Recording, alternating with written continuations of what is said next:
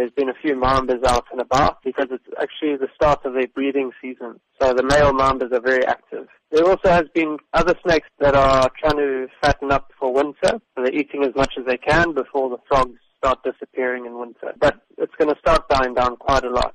Why is it that during this time of the year we see an increase in snakes? They try not to eat too much because snakes need warm weather and heat to digest their meals.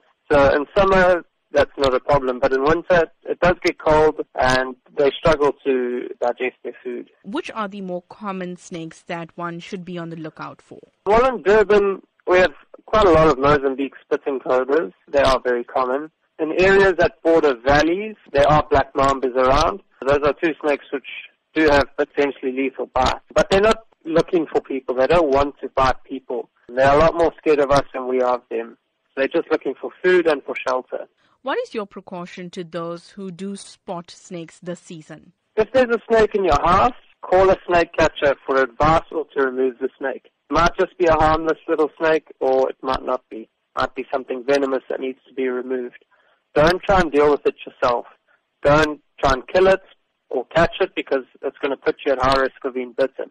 If you're outside in the garden and you see a snake, just keep away from it and move away slowly. But as I said, don't live in fear of snakes. Just treat them with a bit of respect and they'll leave you alone.